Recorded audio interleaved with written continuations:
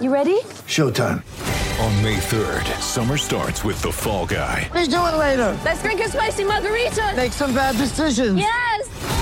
Audiences are falling in love with the most entertaining film of the year. Fall Guy. Fall Guy? Fall guy. That's what the poster said. See Ryan Gosling and Emily Blunt in the movie critics say exists to make you happy. Trying to make it out? Nope. Because I don't either. It's not what I'm into right now. What are you into? Talking. Yeah. The Fall Guy. Only in theaters May 3rd. Rated PG-13.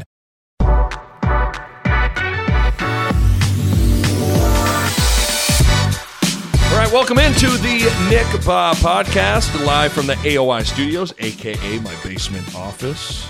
You know what is awesome? Calling Villanova at Marquette on Big Fox like I did on Saturday. You know what isn't awesome? The chair I sat in for the game. You know what chair is awesome?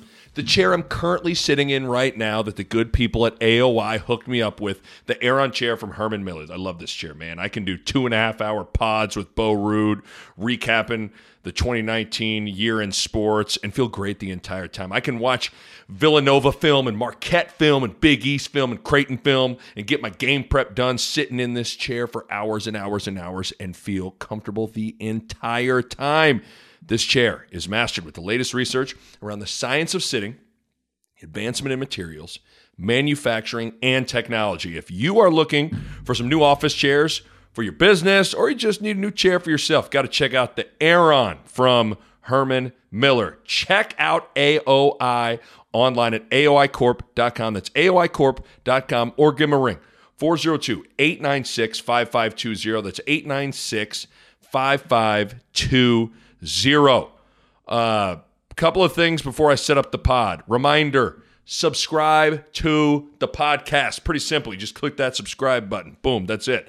That way, anytime I drop a new pod, it is right there waiting on your phone for you to hit play and consume some of the sweet content we got for you guys. It really helps me out, and that way you make sure you never miss an episode. So subscribe to the podcast, and while you're at it, leave a 5-star review. I really, really appreciate it. Speaking of appreciating y'all, nothing makes me happier than when I'm out and about, whether I'm at the grocery store or calling a game or doing whatever, and someone will come up to me and say, "Hey, Nick, man, love the podcast, love the podcast." That is just the best. You have no idea. Like that just I want to hug whoever says that.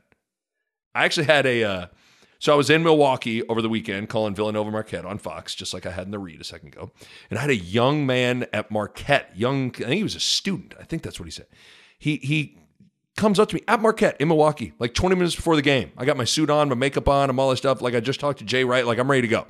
Comes up to me 20 minutes before the game and says, "Hey man, love the podcast, love listening to Bo Ruud, love the recap pod, love this." I was like, man, it's so cool, right? It's so cool. I can't say thank you enough.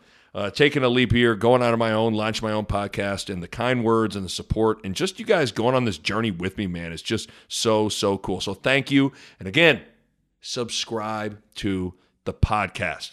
All right, today's podcast.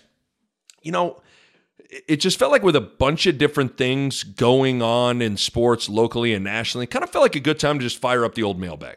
So that's what I decided to do.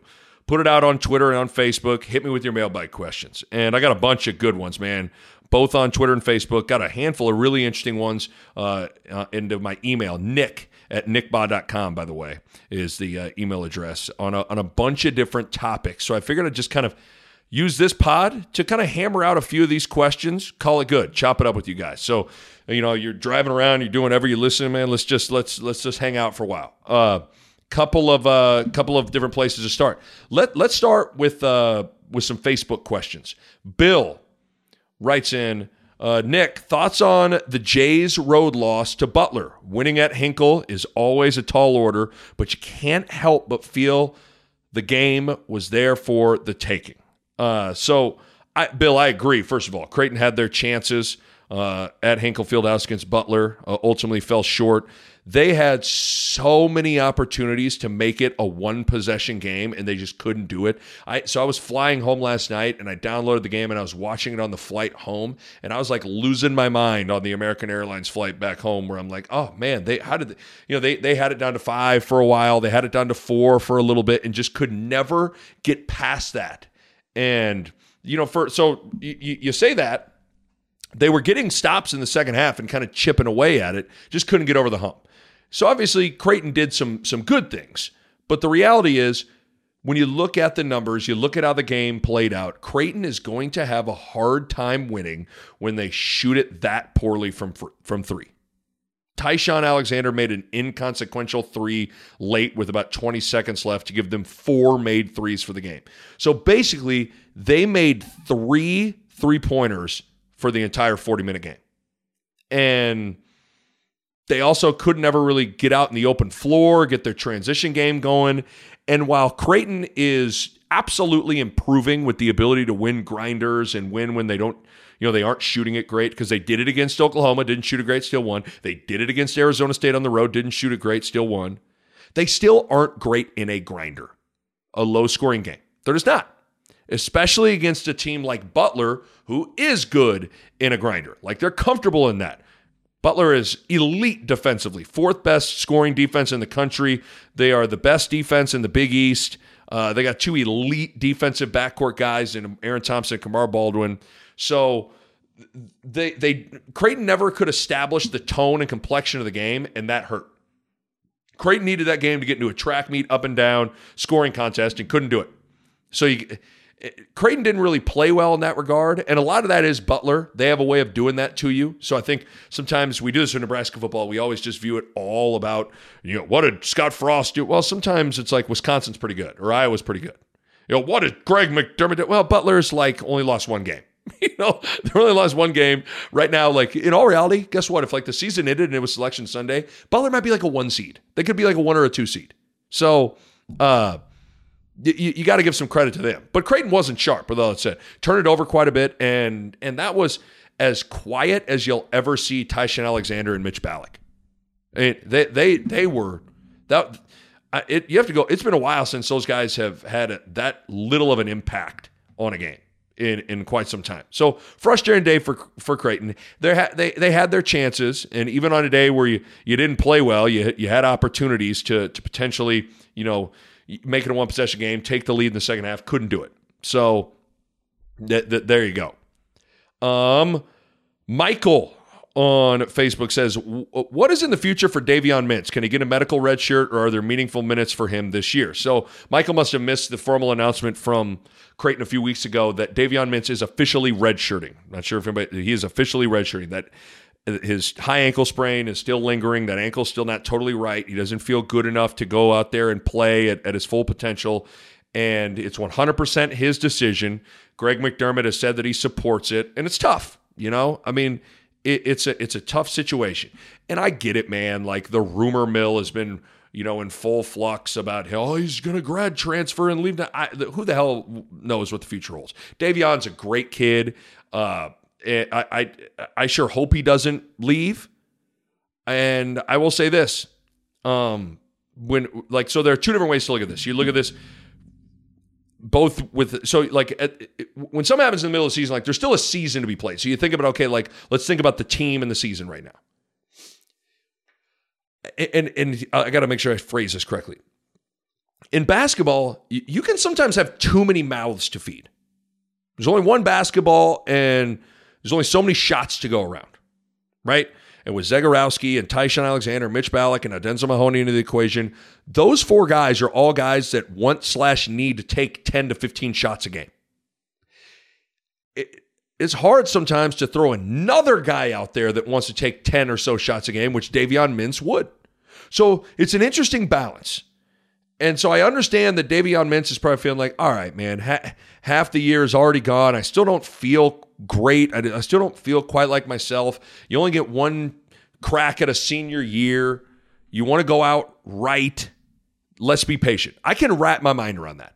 So we'll see what ends up happening with Davion Mintz. Although in the short term, I'm there's no question that Mintz would absolutely help, but I also think he would be another mouth to feed with 10, 15 shots that it's hard. It's hard to spread all that stuff out. And so you think if this guy just rehabs and comes back next year back and better than ever, you start to look at next year's roster, everyone's back. Everyone is back. And you bring Davion Mintz back into the equation, oh, man. I know there's some exciting things brewing about this year with the Blue Jays, but next year, look out. Next question on Facebook is from Paul. Says, not Nebraska related, but thoughts on Mississippi State firing Joe Moorhead after the early signing period. How does that affect the recruits that already signed? Makes me glad that Nebraska signed Frost to that extension because it shows they're committed to the long haul, GBR. That's from Paul. The way I understand it is those players that signed in that early signing period, they're locked in because they signed that national letter of intent, which is brutal. I mean, absolutely brutal. Think about this. You go through this long recruiting process for years, talking about the players. Tons of visits, tons of phone calls, tons of communications, tons of sleepless nights, tons of family meetings, tons of thinking about it, weighing it all, and you finally arrive at the decision of the coach that you want to go play for. You sign on a dotted line, and then boom, he is fired 2 weeks after you sign. Brutal. And listen, I understand what that is like to a certain extent. Now, I can vividly remember after school, April 2003. Okay, it was early April. I was driving home from Lincoln Southeast, and I had committed to being a preferred walk-on at Kansas for Roy Williams. I committed to Kansas right before the NCAA tournament started, kind of like right when the tournament was going on, early on in March. And I remember seeing the news in my kitchen right after school that Roy Williams was leaving Kansas for North Carolina after I had just committed to him to be a preferred walk-on. And I remember, I just wanted to collapse. I'm like, you gotta be fucking kidding me. So at this point, I'm like, I don't know what was going to happen, right? Am I going to go to Carolina now? Do they even want me in Carolina? Okay, who's going to be the next coach for Kansas? Is this person going to even want me? I know Kansas is my dream school, but what if this coach is totally different? I had no idea what I was going to do. Now, luckily, there was one assistant that was a holdover, Ben Miller, who was in constant communication with me. Bill Self reached out to me pretty much right away the second he was hired, drove down to Lawrence with my family, sat in Bill Self's office, and I felt good about rolling the dice with playing for Coach Self. He told me all the right things. But at the end of the day, and this comes from a guy that loves Bill Self, I think he's the best coach in the country. But he had never seen me play. I committed to play college basketball for Roy Williams. And listen, everybody's got excuses for why maybe things didn't work out. I think a huge part of the reason why I woefully underachieved what I hoped to do in my college basketball career was a large part with Roy Williams leaving for North Carolina. Kind of set me down a path of trying to find my spot. And so I bring that up because I understand what those players are going through. Where it's it's a huge decision. Let's be honest, up until these points in their lives, these kids are 17, 18, 19 years old. This is the biggest decision they've ever made. And boom, rug pulled out from underneath you. Brutal. Every single last one of the players that signed with Mississippi State should be let out of their national letter of intent and free to go sign and play anywhere they want immediately. I think that's the right thing to do. I'll take it a step further. I think this is where I've always kind of landed on it. I think every player on Mississippi State's roster should be able to transfer and play right away. I've always thought there should be language in the NCAA rule book of if your coach gets fired or takes another job, you should be able to transfer and be eligible right away. There are a few just easy little things that, to me, are kind of no-brainers for the NCAA to do. That's one of them. And that's just where I kind of fall in it. And yes, to answer Paul's question, this is exactly why Nebraska extended Frost this season, where everybody was like, oh my God, what are they doing extending Frost? What is? Well, this is why. Because now I've almost lost count. This is now another year 2 coach fired. Willie Taggart fired at Florida State. Joe Moorhead fired at Mississippi State, both gone. Meanwhile, Nebraska is extending Scott Frost. And that is all just to show, it's not to show me or Steve Sipple or you, the fan, or whatever, anything. Like, it is to show these recruits Scott Frost isn't going anywhere, and that you don't need to hesitate at all about jumping on board with Nebraska right now. And so I'm totally with you. I'm totally with Paul on that. And I think Nebraska needs to keep an eye on that whole situation, what happens with some of the guys who maybe get let out of their letter of intent or whatever. I know Nebraska had a linebacker, Rodney Grace maybe or something like that. Rodney Gross had a linebacker that was being recruited to go to Nebraska, but he ended up going to Mississippi State. You never know. You just never know. One more Facebook question before we get to some Twitter questions. My boy, Andrew Bridger. If you guys don't know, Andrew Bridger is baller. Point guard at UNO, played at Lincoln Northeast. Really good player.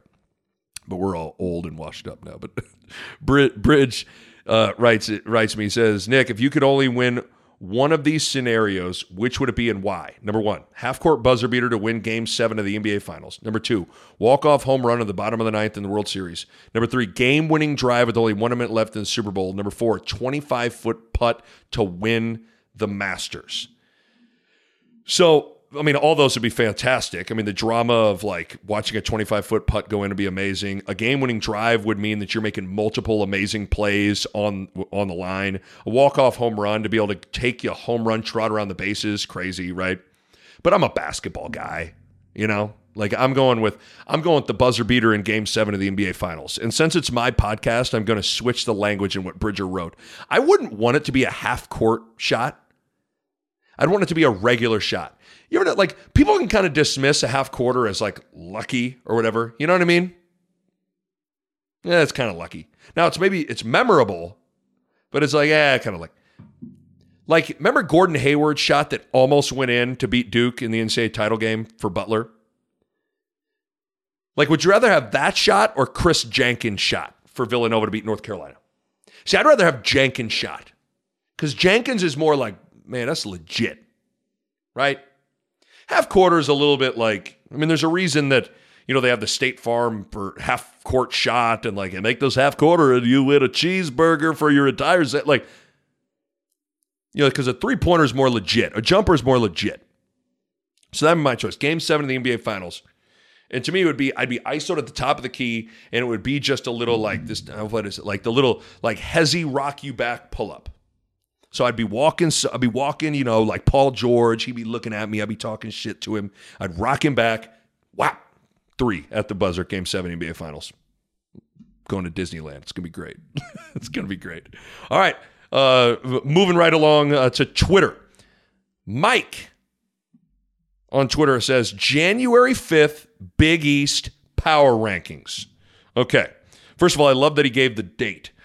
Because this is going to be obviously something that kind of changes week to week. And so you're going off of like right now at this moment, and it's a variety of things, right? Like non-conference, start of conference play, who I think is legit, who I don't think is legit.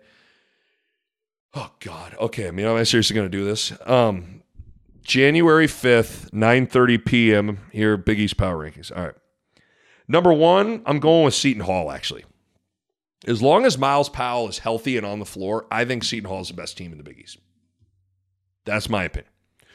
Now, I get it. Butler's got the better record and resume right now, but, you know, this is just me. You put Butler and Seton Hall, as long as Powell's healthy, in Madison Square Garden right now, playing on a neutral floor, I'll take Seton Hall. So I'll go Seton Hall 1. God, have you watched those guys play? Their length at the rim, Romaro Gill, their length and athleticism at the rim is insane. Every shot at the rim is tough. And then Miles Powell's just a baller. And then they're just, you know, Miles Cale and Quincy McKnight, those guys are just tough. So I got Seton Hall 1, Butler 2. Undeniable what they've done. I think LaVall Jordan would be my midseason national coach of the year. What he's done is unbelievable. They got 1 loss, and it's by 1 point on the road at Butler. And they're not that talented. Like Kamar Baldwin's a great player, but other than that, like so LaVall Jordan has got those guys like executing at a ridiculously high level. And they are so connected, so good defensively. He's doing a great job. So I go Seton Hall 1, Butler 2. 3, I'd put Villanova. I don't think it's a great Nova team, but they're coming along. So Nova at 3. I'd put Creighton at 4. They got the best backcourt in the conference, and I'm a believer in Zagorowski leading the charge. I'd put Xavier at 5. Although the Musketeers, they don't shoot it great. They're a little erratic with their decision making, but man, they got experience and they're tough. I'd go Xavier 5, Marquette 6, got the best scorer in the country in Marcus Howard. I'd go Providence at 7, even though Providence has got off to a 2-0 start and Ed Cooley's got those dudes rolling. They're still one of those teams like, yeah, they had a rough non-con, but I'm not like, you ask anybody in the league if they're excited about going to the Dunkin' Donuts Center and playing Ed Cooley in Providence, they're not, okay?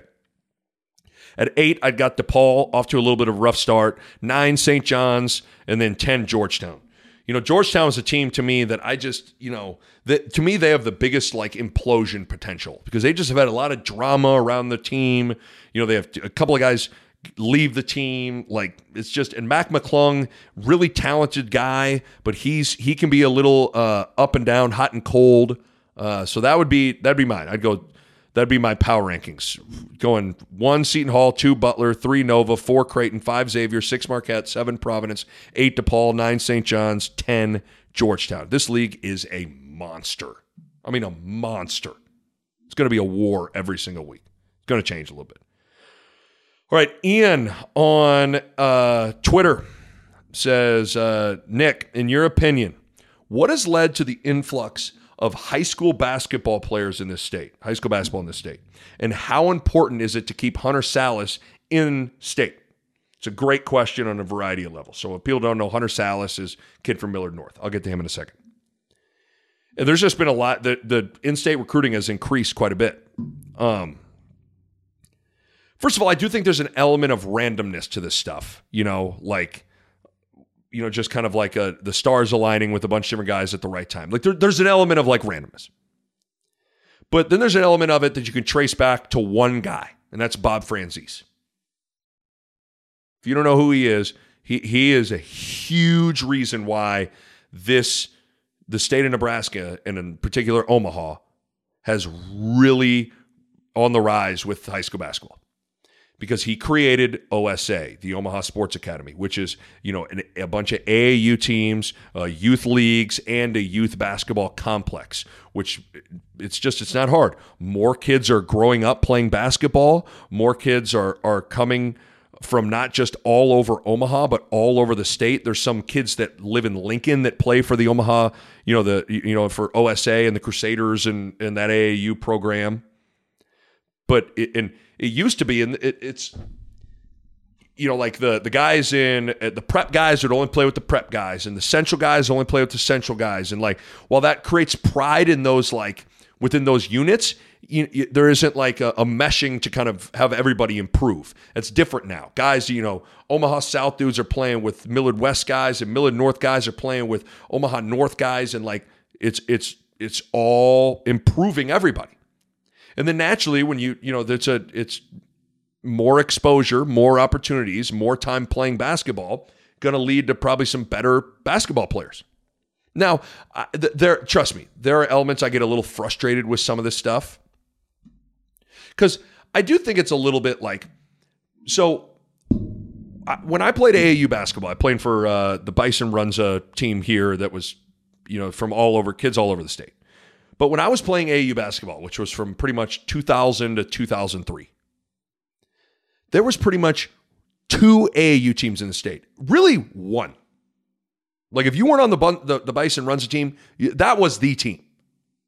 Now there are like, I don't even know. I mean, I bet there's north of like 15 to 20 AAU teams. I mean, honestly, I don't even know. But I know it's like more than 2. It's like 10 to 20. You're telling me like the talent is that much better? Or is there money to be made in this? I think we know the answer to that. So don't get me wrong. Some of the teams are legit select teams, right? Obviously. And Bob's doing a great job with that. Some of the kids, they're collecting a check from their parents, right? Yeah, we'll call your team a select team and here it'll be $500. Thanks. Right? I mean, let's be honest. And that can create some issues. I mean, I know there are some kids that like are on a select team that get cut from their varsity basketball team. Like, you explain that one to me. Explain that one to me. And then the other thing is it can create some people that have more pride and care about AAU basketball over high school basketball, which is still something that, like, I don't know. It's hard for me to get used to. And then I think some of that stuff can create transfer mindsets in high school where it's like, if I don't like what's happening on this team, I'll just go over here and create my own team. But with all that said, to me, it is undeniable that a huge part of the rise of Nebraska high school basketball recruiting is the creation of OSA, the Omaha Sports Academy, and Bob Franzese. No question about it. No question about it.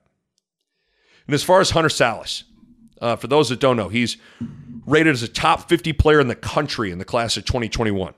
And this guy is, his highlights, and you watch him, he can go get it. He is a walk-in bucket. And the state doesn't get very many dudes like this, top 50 players. So whenever there's a top 50 guy that pops up, you obviously want him to stay here. Really hope either, Fred Hoiberg or Greg McDermott can get him to stay. But man, whenever the blue bloods like Kansas start offering scholarships like they have, imagine that Kentucky's going to start coming knocking all this stuff. That gets hard. Then it gets really, really challenging. It gets really, really challenging. Whenever, I just think it's just like anything. Football or basketball. You're not in an overly talent-rich area where you're just, overflowing with 4- and 5-star kids. So when they do pop up, you want to keep them in state. So Hunter Salas is the latest example of that. Hopefully that happens. Next question is from my guy Dan Hoppin, who, by the way, is the host of the Restaurant Hoppin podcast, which is a part of Parkville Media. My people with Parkville Media, make sure you go give D-Hop a listen. He asked, Nick, top 3 Omaha restaurants. All right, D-Hop, I got you. I don't have the knowledge like you, my man. But number 1, you got to go with the Drover. Just an Omaha iconic restaurant.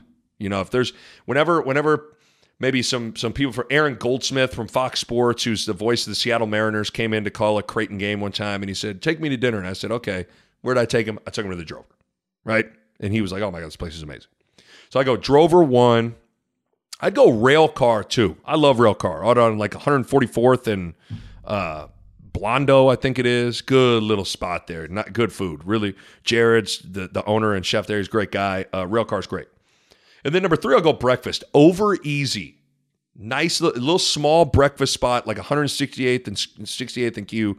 I love breakfast spots, man. But it is outstanding. So those would be my top 3 right there. Let me take a drink of my water here before I lose my voice. Okay. Next question, sticking on Twitter. Going with keeping it in the family here. My cousin Scott tweets at me. Says, Nebraska shoots 8 of 31, 26%, and loses big to Rutgers. If a Fred Hoiberg team needs 3-point shooting, can this improve via coaching/practice, or do we need to recruit to get there? But, it's an interesting question. Can our shooters, can you manufacture a bunch of good shooters? I think, first of all, when you look at this team in particular, because the first thought is like the recruiting thing. When you look at this team in particular, the Kavas situation, Monte Kavas, is kind of amazing. Now, you look at his shooting numbers and you're like, whoa. Some of this could be the fact that he's moved up a level, right? Like there's a big difference between playing college basketball at Seattle in the WAC conference and playing against, Georgia Tech and Creighton and Purdue and Indiana. And there's a difference. But the bottom line is this. This is a guy that's a 1,000-point scorer, and heading into this year was a career 44% three-point shooter. That is like elite sniper shooter. And this year, he is ice cold. He is 16 of 52 from 3. That's 30%. And I'm just like, wow. Like that is crazy. Like he's the one guy that I feel like, God, at some point, the law of averages are gonna kick in and Homeboy's gonna get hot. Just because I'm like, God damn, 44% for your career. He scored 1,000 points. Like, It's not like he shot 44% one season. You know what I mean? Like, but it's crazy. But the reality is, when you look at this roster, outside of him, I don't think anyone on this team is an elite level shooter. I'm not saying they're all bad shooters. I think they have some athletically, offensively talented guys that are capable of making shots. But there's a big difference between being a guy that's a solid three-point shooter and being an elite level shooter. I don't see a ton of guys on this roster that are, when they get an open look, I'm like, that's in. And that is something that obviously has to get addressed. Because if you're a team that wants to play with pace and shoot a lot of threes, you better have good shooters. Captain Obvious podcast here. And that gets addressed in, obviously, the recruiting trail. And then that can get it. But to answer my cousin's question here, like, you can improve, right? You can get in and get on the gun, which is a shooting machine that, is like a big net around the basket that rebounds the ball for you and passes it back to you, and you can get up, 1,000 shots quick. But there's going to be a lot of work for some of these guys. Cam Mack, his ass needs to be on the gun, on the shooting machine all day, every day. All day, every day. You can make yourself into a solid shooter. But I think the pure knockdown, Kerry Cohorn, Kyle Korver, Klay Thompson, Doug McDermott, Mitch Ballack shooters are usually guys that they're elite when they arrive on campus. Of all the shots that Greg McDermott's had to kind of tinker with and improve, like, Mitch Ballack isn't one of them. Like, dude walked in and was like, yeah, I'm a sniper. So, like, I don't know. I mean, I'm kind of like hedging the answer. Like, it's both. There are guys that got to get they got to get in and work, and they can make themselves into being a solid three-point shooters. But at the end of the day, I don't really see a lot of just elite level sniper dudes, Ethan Wragge type dudes, Booker Woodfox type dudes. Like, I don't see a lot of those dudes. So you do got to hit the recruiting trail and make sure that's happening. At Fried Yo on Twitter says, top 3 and bottom 3 visiting locker rooms while playing. I really recommend. It's sad. Sometimes I'm like, God, do I already have like memory loss? Because I'm like, certain locker rooms. It's funny the things you remember and the things you don't remember. I can't think of I'll just think of 3. Like, there were 2, like Kentucky, Rupp Arena was good. Their locker room was really good. People don't know the arena's like connected to a hotel. So I remember it was so weird because we played there when I was at Kansas, and like you like take the elevator down and you like walk all the way through this long thing connected. It was bizarre. But their locker room was nice and big. That arena's just huge. Rupp Arena is huge. And then I do remember at Villanova, because that's where the Sixers play. We played there, and any NBA arena, their locker rooms are going to be off the charts nice. So naturally, that was nice. The worst one, in my opinion, the worst visiting locker room is without question the Knapp Center at Drake. I'm sorry, D-Rock. I won't play this for your recruits, who's Coach DeVries, coach at Drake right now. But do people realize, like, Drake plays at the Student Rec Center? Y'all realize that, right? Like, the Knapp Center is a rec center. Like, student unions. Like, dudes who just got off of, like, English 120 are in there, like, playing racquetball as you're, like, walking in to get ready to play Drake on TV that night. And this locker room, the smallest, hottest, just zero, like, guys are on top of each other. You're trying to change gear for the game, like, brutal. And then I remember there's like the shower is like, there's like one pole. Guys got to stand around the pole, and it had like water barely came out. It was like almost pointless to even take a shower after the game. You just get on the bus and drive back from Des Moines just stinking, like smelling horrible. That's the worst. That is the worst.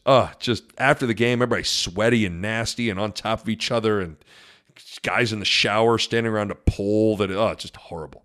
So that's the worst one. Jay on Twitter says, is Marquette a top 25 team? I don't think so. But what's hard is I think sometimes I'm using the years past standard for that and not this season. Anybody that's watched college basketball this season, there are no great teams this season. There almost needs to be like a different way of gauging a good team. So it's like I look at Marquette and I'm like, oh, they're not a top 25 team. I'm like, but maybe this year, I don't know. I mean, there's a reason, there's already been 4 teams ranked number 1 get beat. I mean, there are no, I mean, Kansas, they're good. They're not great. Duke, they're good. They're not great. Ohio State, good. They're not great. The reason I say they could be is because they got the best scorer in the country in Marcus Howard. But they just, to me, haven't proven enough that they have enough consistent help around him to be a top 25 team right now. But listen, man, any team with Marcus Howard is a team to be afraid of. I'm not sure there's a guy that I am more like, I think every shot he shoots is going in. Like, I don't care if it's triple teamed 32-foot fadeaway, I think it's going in. He is off the charts as a scorer. Off the charts. But I'd say they're just outside of the top 25. At Josh Dillo on Twitter says, Nick, what are realistic expectations for Creighton basketball year to year? So key there is year to year. I'd say finish in the top half of the Big East and go to the NCAA or NIT each year. Obviously, you want it to be the NCAA tournament most years. And then on top of that, you hope to see a run, and a run would be winning a game and punching through to the second weekend, maybe every 3 to 5 years, maybe. Does that seem fair, Jays fans? Like, it's tough to say, like, the NCAA tournament's such a crapshoot that it's hard, unless you're like a blue blood, to concretely say, like, you should be going to the Sweet 16 I don't know. I don't know. But I'd say it's fair to say top half of the league each year. Go NCAA or NIT every year. Most years, NCAA tournament bid. And every handful of years, you hope you kind of get a team that is good enough to win a game or two in the NCAA tournament. That's how I would frame it. That's just me. As I take another drink here. This is fun. This is great. Luke on Twitter. God, I love this question. I hope I answer this question to the best of my ability here. This is really good. Luke says, I wish I could invite Luke over and watch film with him for this. Luke said, it's funny, but defense like Butler's makes the court look smaller. The Jays had no space to operate. What is the defensive principle that leads to that success? Great question, Luke. I'd say the first thing is the ability to guard one-on-one. Like, just take everything out of the equation. Like, guard your guy. All great teams can guard one-on-one. Great defensive teams. When you don't have to help, when guys aren't getting beat off the dribble, and here's the thing also about like guarding one-on-one. That goes for being able to fight through screens, deny post-entry passes. Like, a lot of people think guarding one-on-one is just when my guy has the ball. No. It's being in the right place before your guy gets the ball. When you don't have to help, the court shrinks. And to kind of build off that, I'd say the next thing is kind of what I'm getting to. It's the combination of intelligence and execution and anticipation to handle actions without getting out of position. The ability to recognize screening actions. Okay, here comes a double staggered. I got to get on his outside hip, get ready to trail. If I'm my guy's getting ready to be the second screener on a staggered, okay, I'm getting ready to show. Like, the ability to recognize those things early and get ready to either A, get ready to fight through a screen, or B, when you're off the ball and your guy's setting a screen, you communicate and you hedge or you show or you tag cutters or different guys. I know a lot of that doesn't really play well in a podcast, but the ability to anticipate and identify when certain screens and looks are coming is massively important to not getting beat. This is something I think Nebraska's team this year is atrocious at right now. Just the awareness and anticipating and identifying things to do your work early. Because I'm telling you right now, at Division I, big boy basketball, when you're late, you're going to get shred. If you're like, oh shit, I'm getting screened. Oh, shit, here's a staggered. Oh, shit. If you're late, you're going to get toast. You're going to get toast. The ability to anticipate and identify is huge. All 5 guys communicate and see a cross screen and down screen action coming. Like all 5 guys barking it out, get ready to handle it prior to the action even coming, then execute. It makes it so you're so rarely out of position. Because when you identify things, you get situated accordingly to make that appearance like there's nowhere to go. So I'd say it all starts with guarding one-on-one, but then it's all 5 guys anticipating, identifying actions and executing on how they're being handled. You know, like one of the things that is a good drill that a lot of good coaches do at the start of the year is they force their guys to play. Usually, you play 4-on-4 in the half court, or you can play 5-on-5 in the half court, and they force the defense to not talk. Like you can't say a word. And what it does is like you end up getting, like it's to prove a point, like how important talk is. Like the one thing that I think everybody should do at some point is like go to an NBA game and sit near the floor and listen to those guys talk. That's why Keel's like, they don't even try on defense. Nah, give me a break. Sometimes you ever notice that like when you play pickup, that old like 42-year-old guy doesn't move a ton, but he's always kind of like good defensively? You know why? Because he's talking and he's barking out and he's identifying things. Talk is huge too. So it's a bunch of different things. God, Luke, I love that question. Luke, you get the question of the day. All right, that's what you get. That's what you get. All right, moving to some email questions. I'm going to take another drink of my Berry LaCroix. Martin, this is a great question. God, we had some guys just bring it today on this. This is great.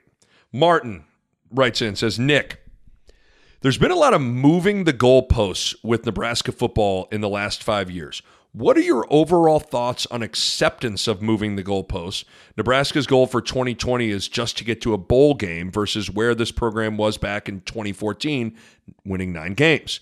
How long does this last? What are the overall big picture goals for this program moving forward? And how long would it take before those goalposts are moved permanently? Can Nebraska afford to slide another 5 years of potentially missing bowl games annually and still have the ability to recover with this current regime, or would changes need to be made in your opinion? Great question. And it's an important question to ask, because I do think it is important to have standards and to say them out loud. But I also think you have to be realistic with those standards when the situation evolves. I think you can move the goalposts, to use Martin's line, without being a total hypocrite. For example, I'll just use basketball as an example. Look at Nebraska basketball. Last year, with James Palmer and Isaac Copeland and Isaiah Roby and Glenn Watson, the expectation was to go to the tournament and win a game, right? But this year, how on earth, with a straight face, can you say, with a brand new coach in Fred Hoiberg, a brand new coaching staff, a brand new team, signed 14 new players in a couple of months, 0 experience at Nebraska, how on earth can you say, yep, standard is to go to the tournament and win a game? So I think you can move the goalposts without being a hypocrite by looking at each situation in the moment. With Nebraska football, say what you want, but Bo Pelini was winning 9 games a year and played in the conference title 3 different times. 2009, 2010, 2012. That is a dramatically different situation than right now. You think about the last 6 years, the instability for this football program has been crazy. Last 6 years was 3 different head coaches, 2 different ADs, 4 different defensive coordinators, 3 different offensive coordinators.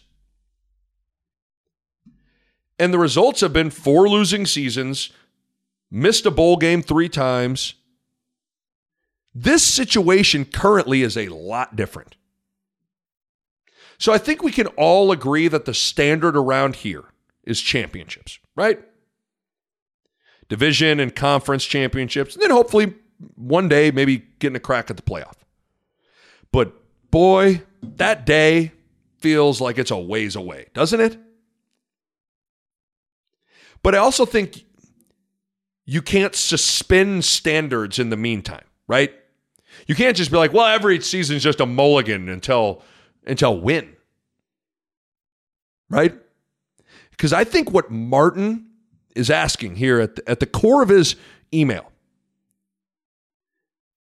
I think what he is getting at is the most fascinating crux of the situation with this fan base and Scott Frost at the helm. Yes, we all know that this is going to be a process, but there still needs to be progress. And how we judge what progress is, like how do we judge that? What is progress to you may not be progress to me. And then when is the process complete to then expect championships? That's the $1 million question. How do we judge progress through this process? And then how will we know when the process is complete to then expect championships? It's not like it's like, all right, here we go. Now, process. It's not going to be like, process complete. You may now start winning championships. Thank you for being patient with Scott Frost and Nebraska. Like, it's not like that, you know? So how do we judge progress? Yeah, how do we know? Because you want to see progress throughout the process, and then how do we know the process is complete? I don't think you can let it slide for too long to answer Martin's question. You can't have another 5-year slide of missing bowl games. No way. Like, even this year, it's unacceptable that this team didn't make a bowl game. And listen, this team wasn't that good, but come on. I feel like I can say that and still say I believe in Scott Frost. But moving forward, you got to start making bowl games. Because at some point, you got to start improving. You know what I mean? Like, you got to start improving. And it's funny that Martin emailed this question because I was having a great conversation with someone the other day. And this person who I was talking to made such a great point. Because we were talking about, programs and winning football and basketball and all that stuff. And the person I was talking to, he said, the only way to become a winning program is to win. Period. And I know that's like, well, that's simple. Because that's how it is.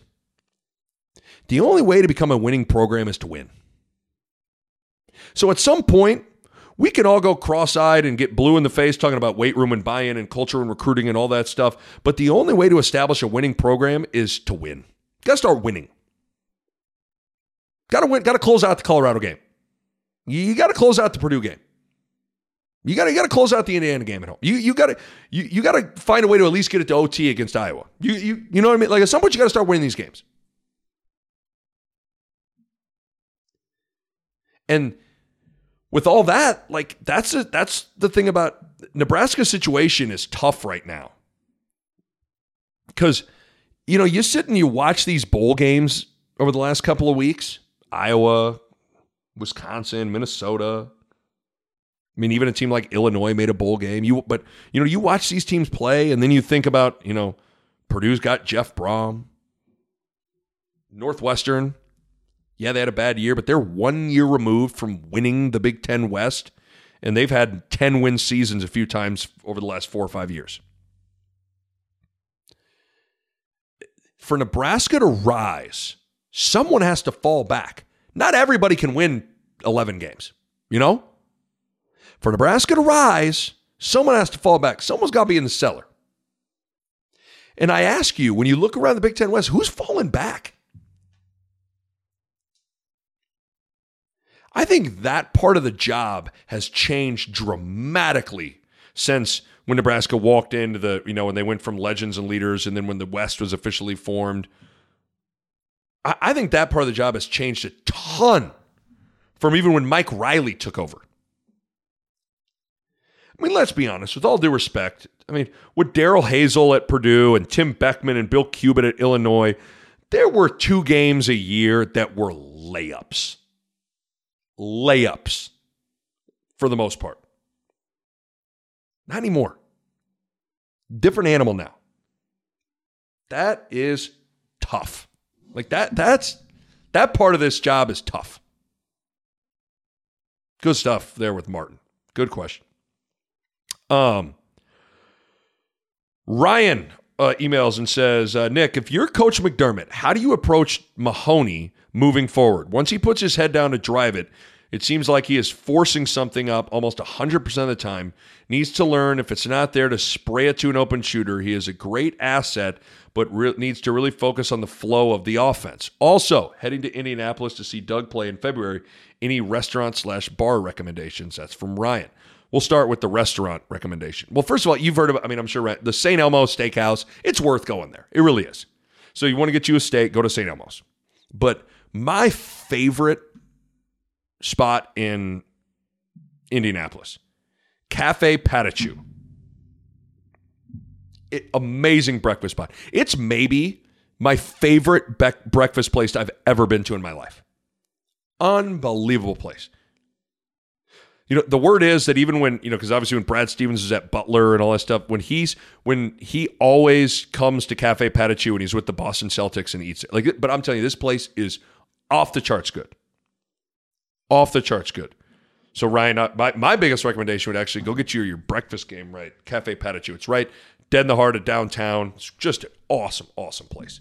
Okay, but to his question about Denzel Mahoney.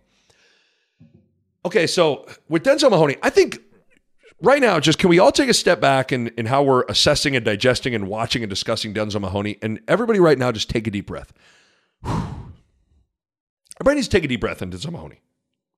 He's doing fine. Is he a well-oiled machine that is firing on all cylinders and fitting in this system perfectly right now? No, not yet. But that's okay.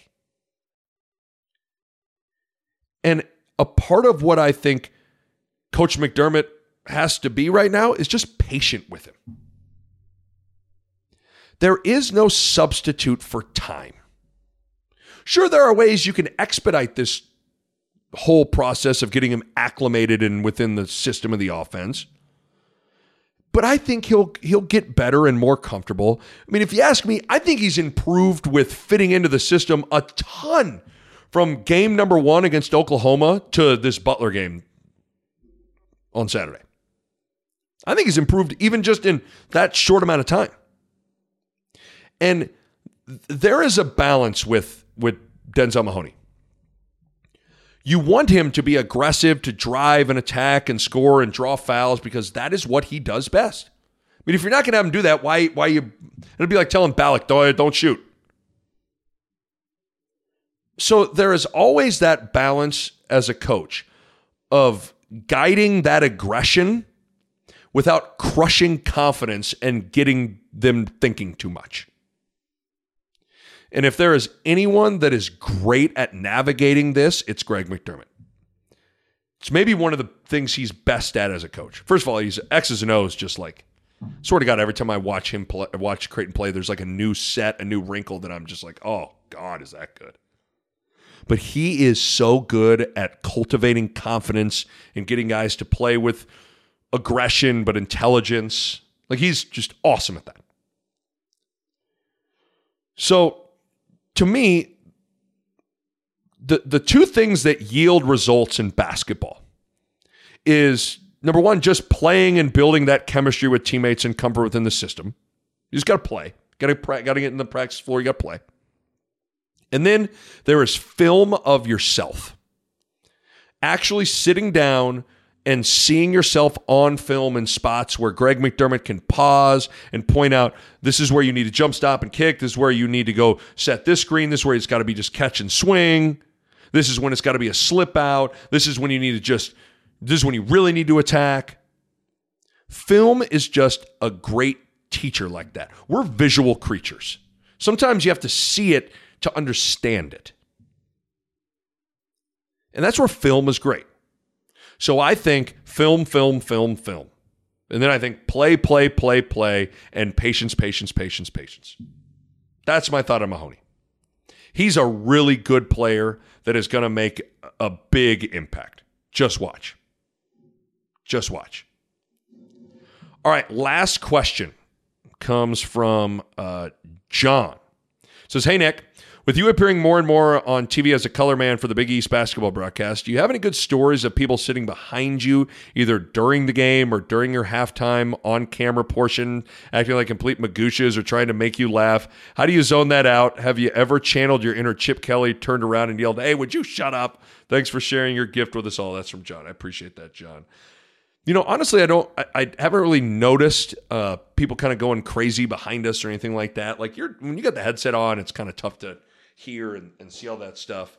But the only thing I can think of in terms of just like times of calling a game and like interactions maybe with a fan, I don't know if I've told this story. I maybe have, but the one that comes to mind was in 2014. It was Doug McDermott's senior year. Creighton is playing at Seton Hall. And I'm getting ready to do the pregame show with John Bishop, and the Jays are on the floor warming up, and a guy comes up behind me and taps me on the shoulder, and it's a Seton Hall fan. And he's sitting right behind us. Taps me on the shoulder, and I turn, and he says, hey, which one's McDermott? Which one's McDermott? And I'm like, okay, he's right there. He's in the white T-shirt right there. I point him out. And the Seton Hall fan scoffed and almost chuckled and said, that's it? That's McDermott? That's it? Like real almost condescending and chuckled like, are you kidding me? Yeah, that's it? I said, yeah, I said, yeah, it doesn't really look like much. Kind of got a baby face. And the guy kind of like chuckling, walked away and like was shaking his head. And I'm like, okay. So anyways, the game starts. And anybody that's watched Doug over the years, one of the things that Doug was incredible at was there were certain games he was just shot out of a cannon and was lighting up the scoreboard immediately. And so it was one of those patented fast starts for Doug. He is killing Seton Hall. Threes, posts up, 1 foot fadeaways, little shots off the glass. I looked it up. Doug had 13 points after the first media timeout. 13 points after the first media timeout. So after the first media timeout, I knew where this guy was sitting. He was sitting right behind us. I take off my headset and I turn around and I look at the guy and I say, he's pretty good, isn't he? He's pretty good. And give him a little smile. He nodded and he smiled back at me, kind of annoyed, and said, yeah, and kind of like dismissed me. But that's the story I could think of. I loved it. He said, which was McDermott? He said, that's it? That's like it's almost saying like this little white, little tiny, not very big. This is it? I said, okay, you just watch, big dog. He's about to fucking kill you guys. You have no idea. By the way, Doug had 30 in that game. Doug had 30 and 10. Just kicked Seton Hall's ass that day. But I loved it. That's probably the best story I got for you. So there you go. We'll cut it at there. We're right at about an hour. Man, that was fun. God, you guys brought it today with your questions, man. I love you guys. You guys are the freaking best. Appreciate you guys, man. We'll do this more. Sometimes I like to fire up a mailbag just, because sometimes it's good to get to what's on your guys' mind, pick your brain. Appreciate you guys making the pod a part of your day. Again, like I told you, subscribe to the podcast. That way, it helps your boy out, yes, but it also, you got every episode waiting for you right there on your phone. You don't have to search it. Boom, it's right there. You just click on it, hits play. You'll never miss any of the great episodes that we got cooking for you. So make sure you subscribe to the pod. Make sure you give it a 5-star rating and review. We appreciate it. All right. That'll do it for this mailbag pod, and we will catch you next time on the Nick Bob Podcast.